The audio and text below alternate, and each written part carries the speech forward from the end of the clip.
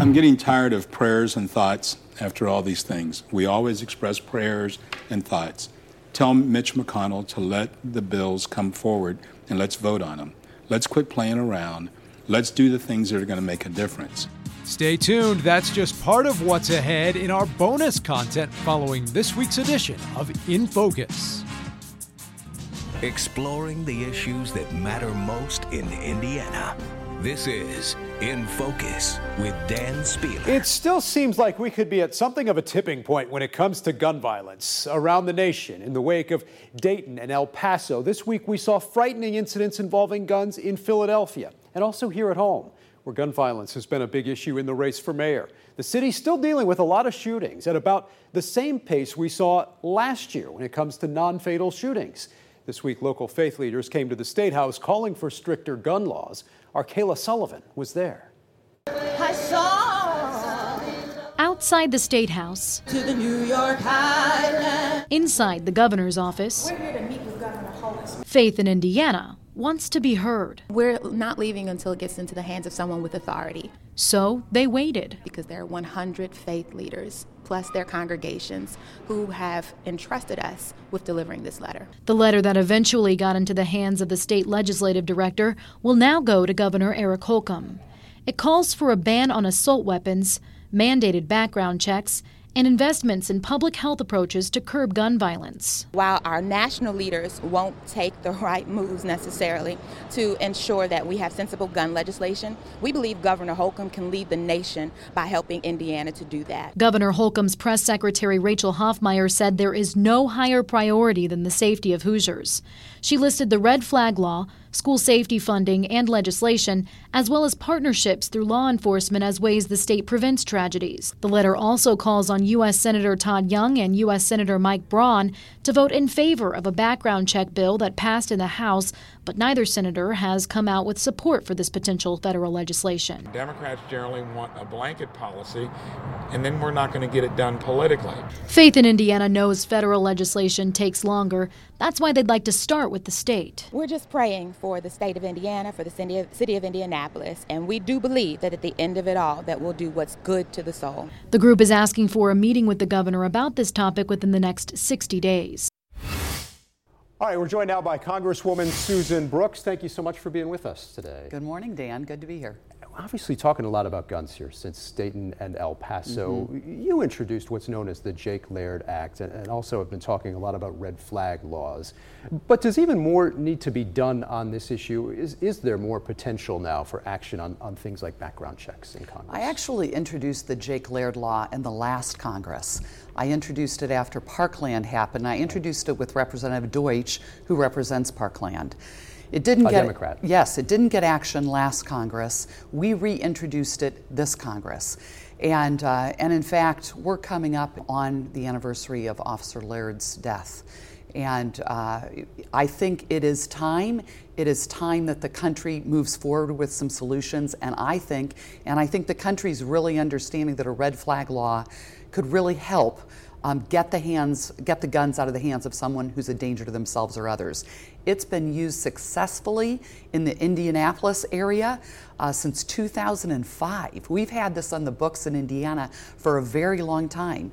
It gives law enforcement one more tool to remove guns from the hands of someone that shouldn't have them. Jake Laird obviously was an Indianapolis police officer who was shot and killed this past week. We saw a situation in Philadelphia where several police officers were shot during a standoff there involving a man with a lengthy criminal record, prompting this reaction here from Pennsylvania's governor. We need to start with really good gun legislation. Let's take guns out of the hands of people like this.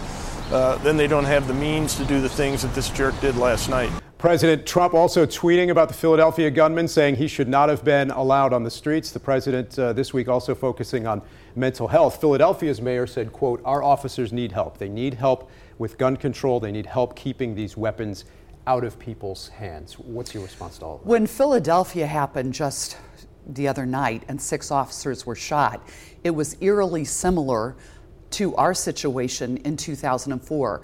While Officer Laird was shot, there were 5 officers shot that night on the south side. And our General Assembly in 2005 took action and passed this Jake Laird law. Statewide. Right. And Indiana, which is a very pro-Second Amendment state, gave law enforcement this tool. And it, like I said, it's been studied in Indiana, it's been used successfully, and that's why we're trying to encourage states to adopt these kind of laws. I believe about 17 states have these laws now.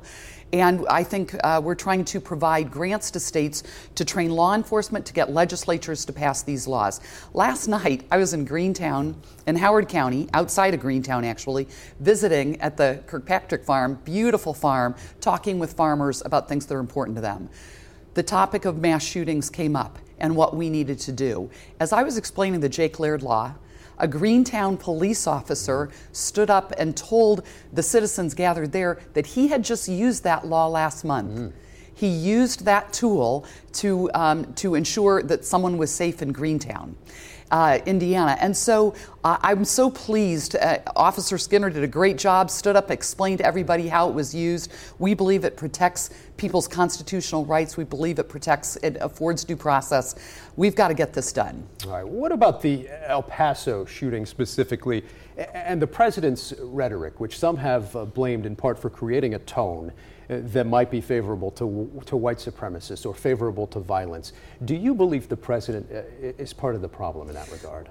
I don't believe the president believes in white supremacy or that he is a racist. However, I have, as you know, taken a vote to condemn the president when words are spoken that have racial discriminatory tones. However, at the same time, I also said that I believe members of Congress have not been sufficiently condemned as well when they have tweeted and talked in very anti-Semitic tones, or when they have promoted the BDS movement. What about and this? So, I think we've got to change the level of discourse and the level of civility in this country. What about this latest tweet about some members of the squad? As you said, you've spoken about this, taking a vote on it. This time the president encouraging Israel to ban 2 members of Congress from visiting Israel. That's pretty unprecedented. Well, while it might be unprecedented, Israel has had a law in the books for several years that says that if other people are promoting that boycott, divestment, and sanctions movement to really delegitimate the BDS movement, a lot of people don't know what that stands for. That is really to delegitimize Israel. They are our closest ally in the Middle East. And so Israel absolutely has the authority to do that. Do you think the president was right to encourage such a Well, I don't know. I cannot always, speak out about that. But yet I do believe we are trying as a country to show our support for Israel. 70 members of Congress just traveled to Israel. Bipartisan meetings that took place over in Israel, those 2 members of Congress chose not to participate in that bipartisan freshman trip. And I think that was very unfortunate. They would have learned a lot, I think, had they participated in that trip. You're stepping aside at the end of the term, and I know you're still working to recruit candidates, obviously, for your seat and for others. I know you've talked specifically about the need for Republicans to find more women to serve in Congress. What about State Treasurer Kelly Mitchell, reportedly considering a run? Are you working to recruit her specifically? Is she someone you're backing in that regard? I have certainly spent time talking to her on several occasions. I'm looking forward to when she announces that she is in all likelihood going to enter the race. She's been an outstanding statewide candidate. I think she has a lot to offer. It is important that I recruit awesome candidates around the country, and I'm very excited about the candidates we've been recruiting. Of course, I want to hold the seat in the 5th in Republican hands, but we've had tremendous success recruiting around the country. Of the 450 folks who have reached out to the National Republican Congressional Committee, over 200 are women. Over 100 are people of color. I'm very excited about the diverse type of candidates who are coming to the table who are interested in running for the Republican ticket. I know you've been working, talking about the need to make the caucus more diverse. Thanks so much. Dan. We appreciate it. Speaking of gun violence, we also caught up this week in Iowa with Mayor Pete Buttigieg. Let's just get it done. There is no earthly reason why the vast majority of Americans can want something like this yesterday, and they continue to fail to do it. We need solutions, like an actual action plan that's going to save lives. Now, this week at the fair, the state fair in Iowa, our partners at WHO-TV in Des Moines met up with the mayor. And afterwards, political director Dave Price spoke with our Birchel Edme. Dave, thank you for joining us. Now, we know Pete Buttigieg has spent a lot of time here traveling through 7 different counties in Iowa, talking about what he will plan to do for voters. But a lot of those areas have been places that predominantly voted for Donald Trump. So what did he offer voters at the fair? He's talking at a lot of different things, and obviously he speaks a lot differently than the president, right? So he's today especially pitching this plan for rural America. That's something that, of course, gets people's attention here. So many rural areas in the state of Iowa, and when you're here at the Iowa State Fair, you really get a sampling of people, particularly in those rural areas, who make a vacation of it, come here for a day or come here for the whole week and a half. So as he talks about this federal investment of $500 billion to sprinkle across our country, that obviously piques interest in this state. And if there's one thing we certainly share with Iowans, it is that Midwestern spirit and some of the same issues. I want to give us a chance here to take a listen to what Buttigieg had to say about this plan for rural America. Many people will always be drawn to cities, but I think we might be ready for a little bit of leveling out, if and only if we have the right kind of infrastructure. There's got to be good health care. There's got to be good communications. Otherwise, it's not possible to do well in this economy. And we do need to talk about just how to add to our population in rural communities. So, Dave, for farmers in particular, how does this plan truly impact their day-to-day lives? So he's talking about significant investment. I think it's $80 billion, if I remember his total, for those areas. Now, farmers, of course, pay attention to that, too, because, this is not your grandfather's farms anymore. I mean, they rely on broadband technology to operate their equipment, to monitor how things are going, to make sure that the fertilizers spread right, they're getting enough water, all those kinds of things. And they're using some of it when they can. So they pay attention to this. They want to know how he's going to talk about trade as they are trying to get their way through the president's trade war, particularly with China right now, where China has essentially cut off all of its agricultural imports from the country. And of course, that hits Iowa especially hard. So farmers are paying attention to what's going on internationally. They're listening to what the mayor said. But I don't know that they're necessarily making any huge life changes. They know this is just a policy at this point. Well, Dave, it seems like this policy rollout this week will certainly be something we are talking about. Dave Price, our political reporter out in Des Moines, Iowa. Thank you for your time. All right, thank you both. Joined now by Importantville's Adam Wren. You were also in Iowa this past week for the state fair. How'd the mayor do? Well, it was fascinating to see him arrive at the state fair. In 2015, the last time I was there, Donald Trump arrived by his private helicopter. Buttigieg, in this case, arrived by public transportation. Ate a lot of food, spent about 4 hours there, but he really seemed to connect with people he was talking to. We heard there from our partners at WHO-TV. They run this corn kernel thing every year where voters unscientifically are polled on their preference in the Iowa caucus.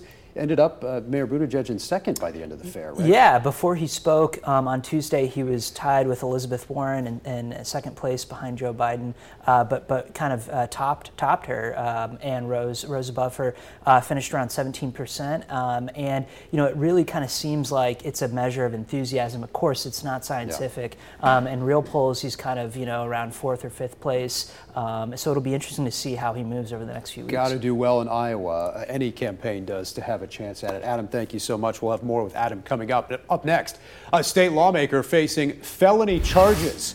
Could he lose his seat in the House? We're back with more right after this.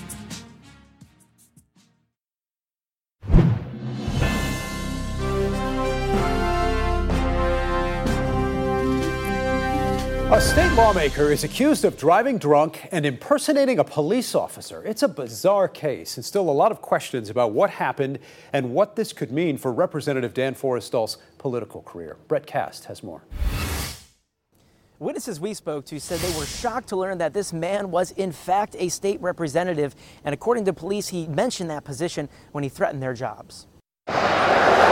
James McGuire and his wife told police they were walking in their neighborhood when they say Representative Dan Forrestal flashed a badge and asked where the drug dealers were. He was impersonating a police officer. Police also went to the Blue Moon Bar and Grill down the street, where Forrestal had also been. Well, I was standing outside, and this gentleman walked up and asked me if I knew where he could get any party favors, and I told him they had plenty of alcohol in the bar, and he said, no, I'm looking for cocaine. When Representative Forrestal left, McGuire followed him and called 911.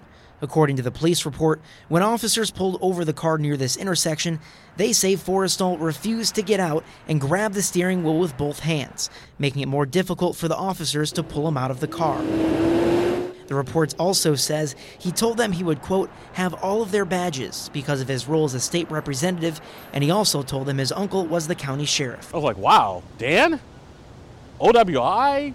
Resisting? I mean, probably like a lot of people, I was shocked and I was surprised. Abdul Hakim Shabazz from Indy Politics says right now it's unclear what this arrest means for Forrestal's future as a lawmaker. I think it'll be crucial, A, how does Representative Forrestal react to this? And number two, what happens with the charges? Because these are felonies. And in Indiana, if you are convicted of a felony, you cannot serve, in the legislature.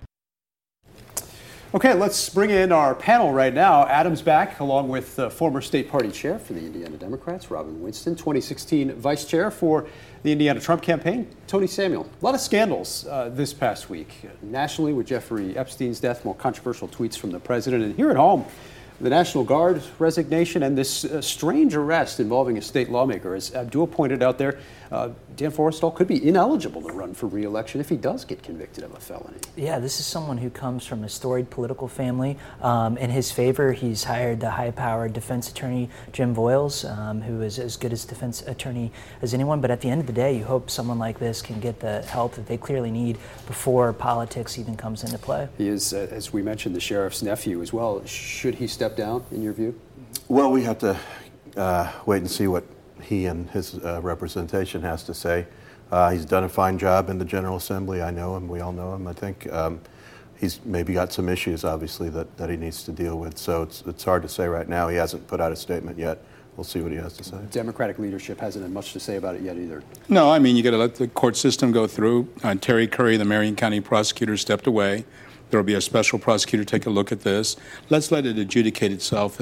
But clearly, if Dan did those things, he has some issues to address. Another state lawmaker, meanwhile, Jim Lucas, also facing more controversy for comments on social media on Friday. That's right. Essentially making the case that we should bring back, public execution. That's not in the mainstream grounds of policy debate right now. In fact, the policy debate is moving away from the capital punishment at all. So it's quite fascinating to see that play out. Using a noose in those comments, I know Speaker Bosma has definitely hit at Representative Lucas in the past on the issue of social media. Changing gears here, another state representative, Carly Macer, has decided not to run for governor, leaving Democrats, for the moment, with two likely candidates, former Health Commissioner Woody Myers and State Senator Eddie Melton, who's still exploring a potential run. Are you surprised that Representative Macer decided against it? In a way, I am, but I mean, she made a decision that she thinks is best for her family and serving in the General Assembly. She's done an outstanding job there. Running for governor, and I was fortunate enough to help Frank O'Bannon twice, is a arduous task. And you have to make a decision of, can you spend that kind of time away from your family? You've got to raise millions of dollars. And you've got to get ready to wage a campaign against the governor, who has tremendous resources at this point. Can the Democrats mount a campaign against Governor Holcomb that comes close? Well, I think probably not. Governor Holcomb's done a very solid job. He's doing, he has a great agenda every year, and he's achieving a lot of success. Our economic climate is the best in the nation, so he's going to be tough to beat. I think he'll do everything right, and he'll win re-election. Let's also talk about the race for mayor in Indianapolis. Mayor Joe Hogsett unveiling his budget plan this past week, a plan that could pay for police body cameras, among other things. His opponent, Senator Jim Merritt, says more needs to be done for public safety. This week, he held a press conference in a cemetery to highlight that fact. How much loss, how much death, how much devastation can our community stand? We must make public safety our top priority, period. This council will have more than doubled the amount invested in community-based anti-crime efforts over the last 4 years. Now, a large part of the mayor's budget, 60%, is earmarked for public safety. IMPD would get a $6 million increase to $238 million next year. IFD's budget would go up $8 million to $215 million. No doubt public safety will continue to be a big issue here in the race for mayor this year. That's right. I think particularly down the home stretch of this race, the more that State Senator Jim Merritt can talk about public safety, the more I think he can gain traction. Having this press conference in a graveyard, it was a pretty jarring visual, especially for him not to announce any new policy to address this issue. I think was kind of also shocking. What about the mayor's plan, public safety, his budget, and also Jim Merritt continuing to make that a top issue? Sure, and he should, and he will, and he's going to be focused on it, and he's going to have the best public safety director. The mayor has named himself public safety director. This is unprecedented. There was a child shot on the way to a bus stop recently. Over 500, approaching 550 homicides since this mayor's been in office. And again, Mayor Hogsett acts like he's just now running for the first time. And he's done this throughout his unveiling of his plans. These kinds of things should have been addressed in the beginning. Is the mayor vulnerable on the issue of public safety? Well, I think anybody is vulnerable on public safety, but Joe Hogsett, unlike Jim Merritt, is telling you what he's going to do. Jim Merritt is giving you a Christmas list. I mean, from a party that prides itself on being fiscal conservatives, I didn't hear anything about where it's going to come from to be paid for.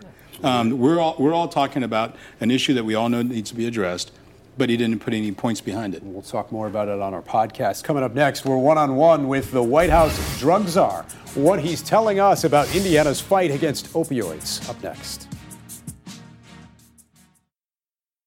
The White House drug czar was here in Indiana on Wednesday, and he sat down one-on-one with our Kayla Sullivan.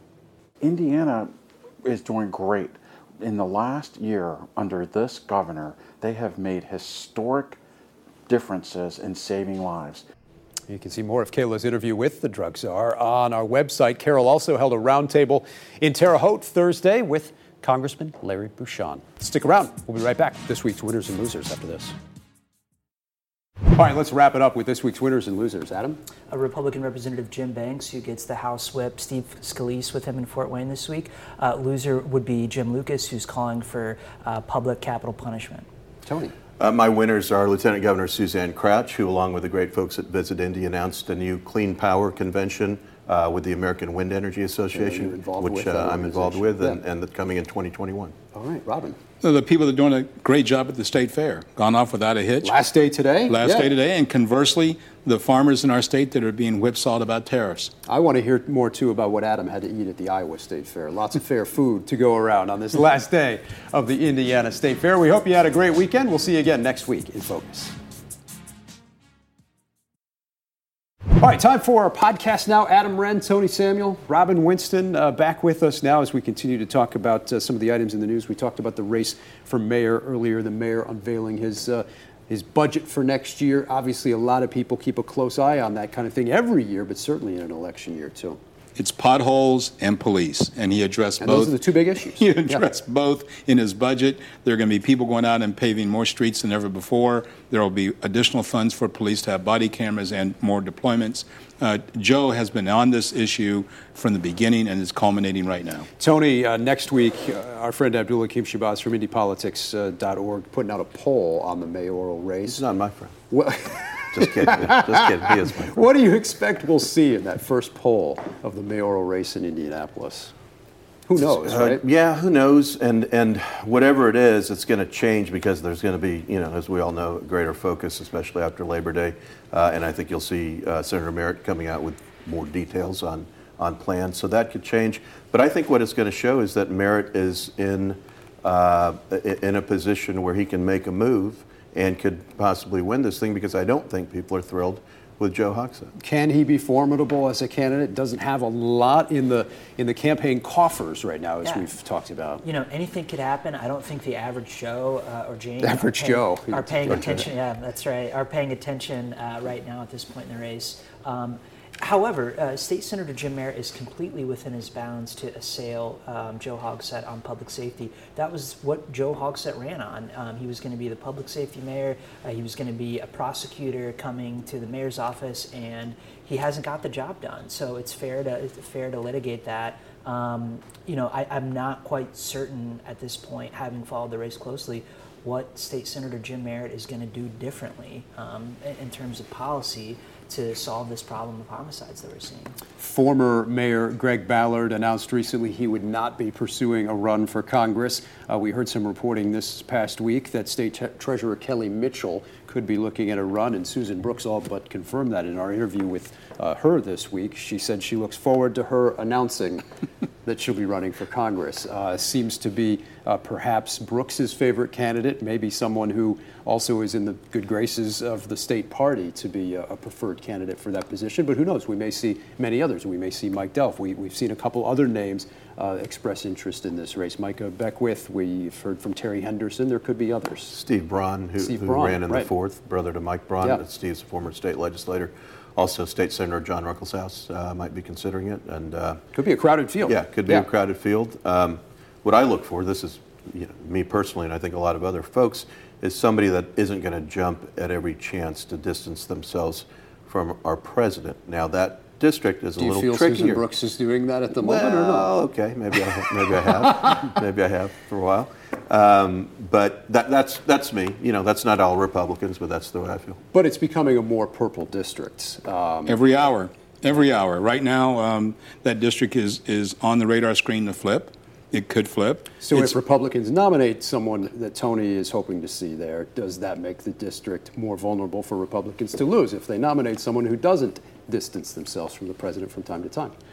If they don't, if they do, yes. There's a lot of double negatives there. I know. I try to figure them out. Yes, if they just sing the same old Donald Trump hymn, they could be toast election day. And if I could just address that, not just from that district, but just in general with Republicans across the country, I think they need to do a better job of explaining the policy successes and where he's coming from on some of those issues. They don't even try. A lot of times they don't. I mean, you've got folks that do go on national news and defend him, but it's a smaller group than I'd like to see. What's your view of the 5th? I think unless Kyle Hupfer comes in and sort of, blesses a candidate, it could get really messy in the primary. I think to Tony's point, I remember back in 2016, in the center of Carmel where I live, that's where Donald Trump's headquarters were. And, a lot of people came out for him at the Palladium when he had his rally there. And so Donald Trump, this is a primary, remember, not the general. Right. So a lot of people still like Donald Trump in that district. And I think that being a primary, you could see more. Yeah. And exactly. I think if you have someone like Kelly Mitchell, who's a more moderate voice, match up with Senator Mike Delph, you're going to get a pretty good test of where Republicans see the president right now.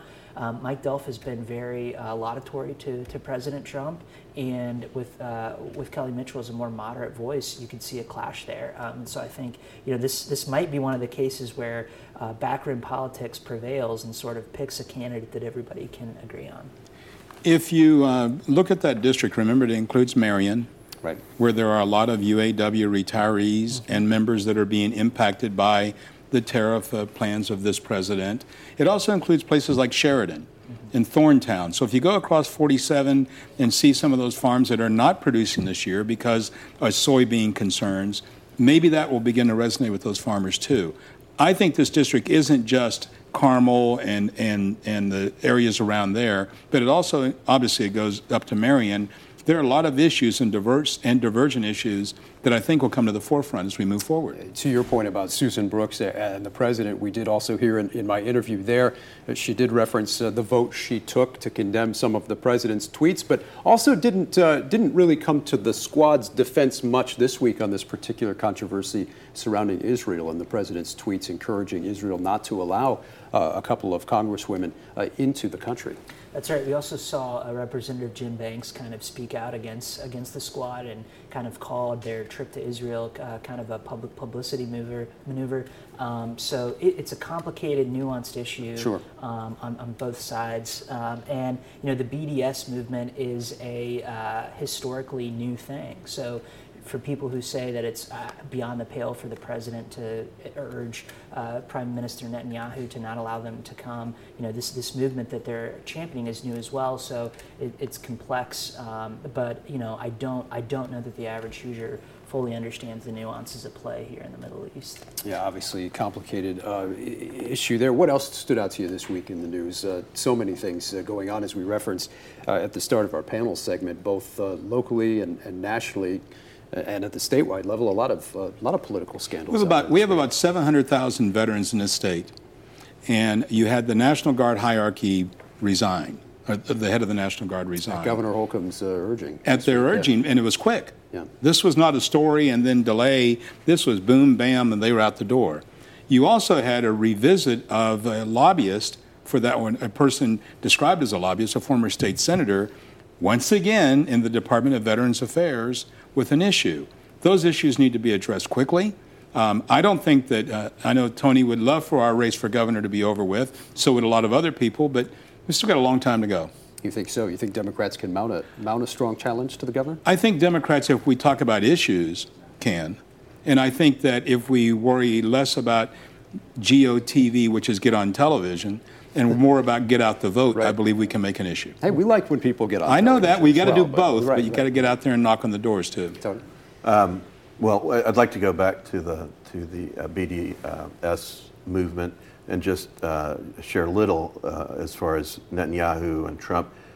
I don't think it's so much Trump twisting Netanyahu's arm. I think it's probably both of them thinking that was the right thing to do. And remember, Israel has a law in the books that prohibits anyone that is Susan Brooks pointed BDS. That Yeah, they've also accepted, made exceptions for that. I'm sure they have, but in this case, with as much controversy as I think these two congresswomen wanted to stir up, I think they were doing the right thing, and then they invited Congresswoman Tlaib to come in to visit her grandmother, and then she declined. So it was very political, and they also had offered to let them meet with folks from the Israeli government to explain the whole situation, get their side of it. They turned that down. So a lot of politics from the left there.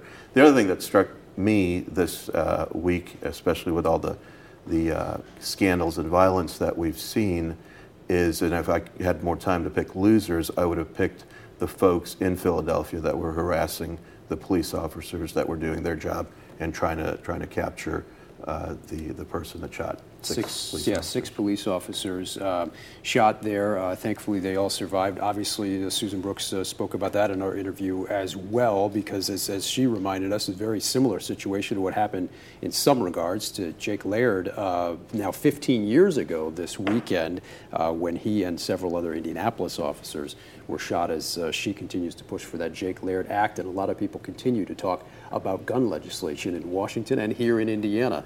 Just this weekend, Saturday, another demonstration at the State House. We saw a group, Faith in Indiana, deliver a letter to the governor this week. It continues to be at the top of a lot of people's minds in the news. I'm getting tired of prayers and thoughts after all these things. We always express prayers and thoughts. Tell Mitch McConnell to let the bills come forward and let's vote on them. Let's quit playing around. Let's do the things that are going to make a difference. The prayers and thoughts are not going to help resolve these issues. We've got to have something at the federal level that about 7 out of 10 in the latest poll I've seen, people support, which is reasonable background checks before you can buy a gun. I mean, I don't think that's asking too much. For those that are hunters and those that are, Second Amendment rights folks, I used to hunt. I know what it's all about. There's nothing wrong with a background check. We do a background check when you go to a school to walk in to see a student. We do a background check before you can get on a flight. Why can't we do a background check before someone buys a weapon? I don't understand that. Will the president, to some degree, stand up to the NRA here, or does it? I think he's given indications that he will, but we'll have, there's a lot of details to be worked out. And I'm not criticizing you at all, Robin, because everyone's frustrated when you hear that prayers and thoughts constantly, and it seems like nothing else is getting done. But I do think this country and families need to turn more back to faith. I think there has been a loss in faith and the family structure, and it can be any kind of family. But discussions, parents knowing what their children are doing, what are they watching? What kind of video games are they playing? That kind of thing. There needs to be a focus. Everybody needs to take responsibility. Our faith-based institutions have been under attack. I'm a Pittsburgher. A guy walks into a synagogue in Squirrel Hill and kills 11 people. That's attacking a faith-based institution. Dylan Ruth goes into a black church in South Carolina and kills people. This is not just about the moral imperative of somebody. This is about people that are overtly going to some of our faith-based. Look at the place in Texas where the guy killed a lot of people. I mean, this is expanding. So we've got to do something to reduce the propensity for those people to get those weapons, Tony. We've got to be able to do that. And I think solid hunters, good solid deer hunters, and people like that would agree with us that we should do something. Yeah, and I'm not really engaging in the debate. No. I'm just making the point that there's a breakdown in society as far as following faith and discussing and knowing and teaching and paying attention to your kids, not just when they're kids, but as they grow into adults. There's also, kinds of things to this. There's the mental issue aspect. Guns, I mean, I know you hear this from the NRA, but the gun doesn't say to the shooter, hey, buy me and let's go kill somebody. Well, these people have a lot of issues. No doubt the gun issue will be top of mind when Congress returns from its August recess after Labor Day, and perhaps will continue to be a big issue into the next election year. We'll see. Yeah, I really do think that as a nation, we're sort of in the last throes of this era where the NRA, ruled all. For the first time this week, their public ratings are underwater. The leadership has sort of lost a connection with the rank and file member. When you hear someone like Senator Mike Braun, who is by any account a very conservative senator, say something like, we need, when you have a weekend, he said this past week, where two events like this happen, we really need to make some common sense changes, or we're going to forfeit our right as gun owners down the line. I mean, that's just a really, I think, thoughtful comment. It's almost like when you're a kid, if you kind of choose your own punishment before your parents do, they'll go a little bit easier on you. I mean, it's sort of like that, where I think gun owners are saying, we need to accept, some reforms that are palatable, and so that we can, ultimately win the long game of protecting the Second Amendment. Rob, don't forget this last week we had a kid at Lawrence, I think, Central. Yeah, and at Muncie. In Muncie. Yeah.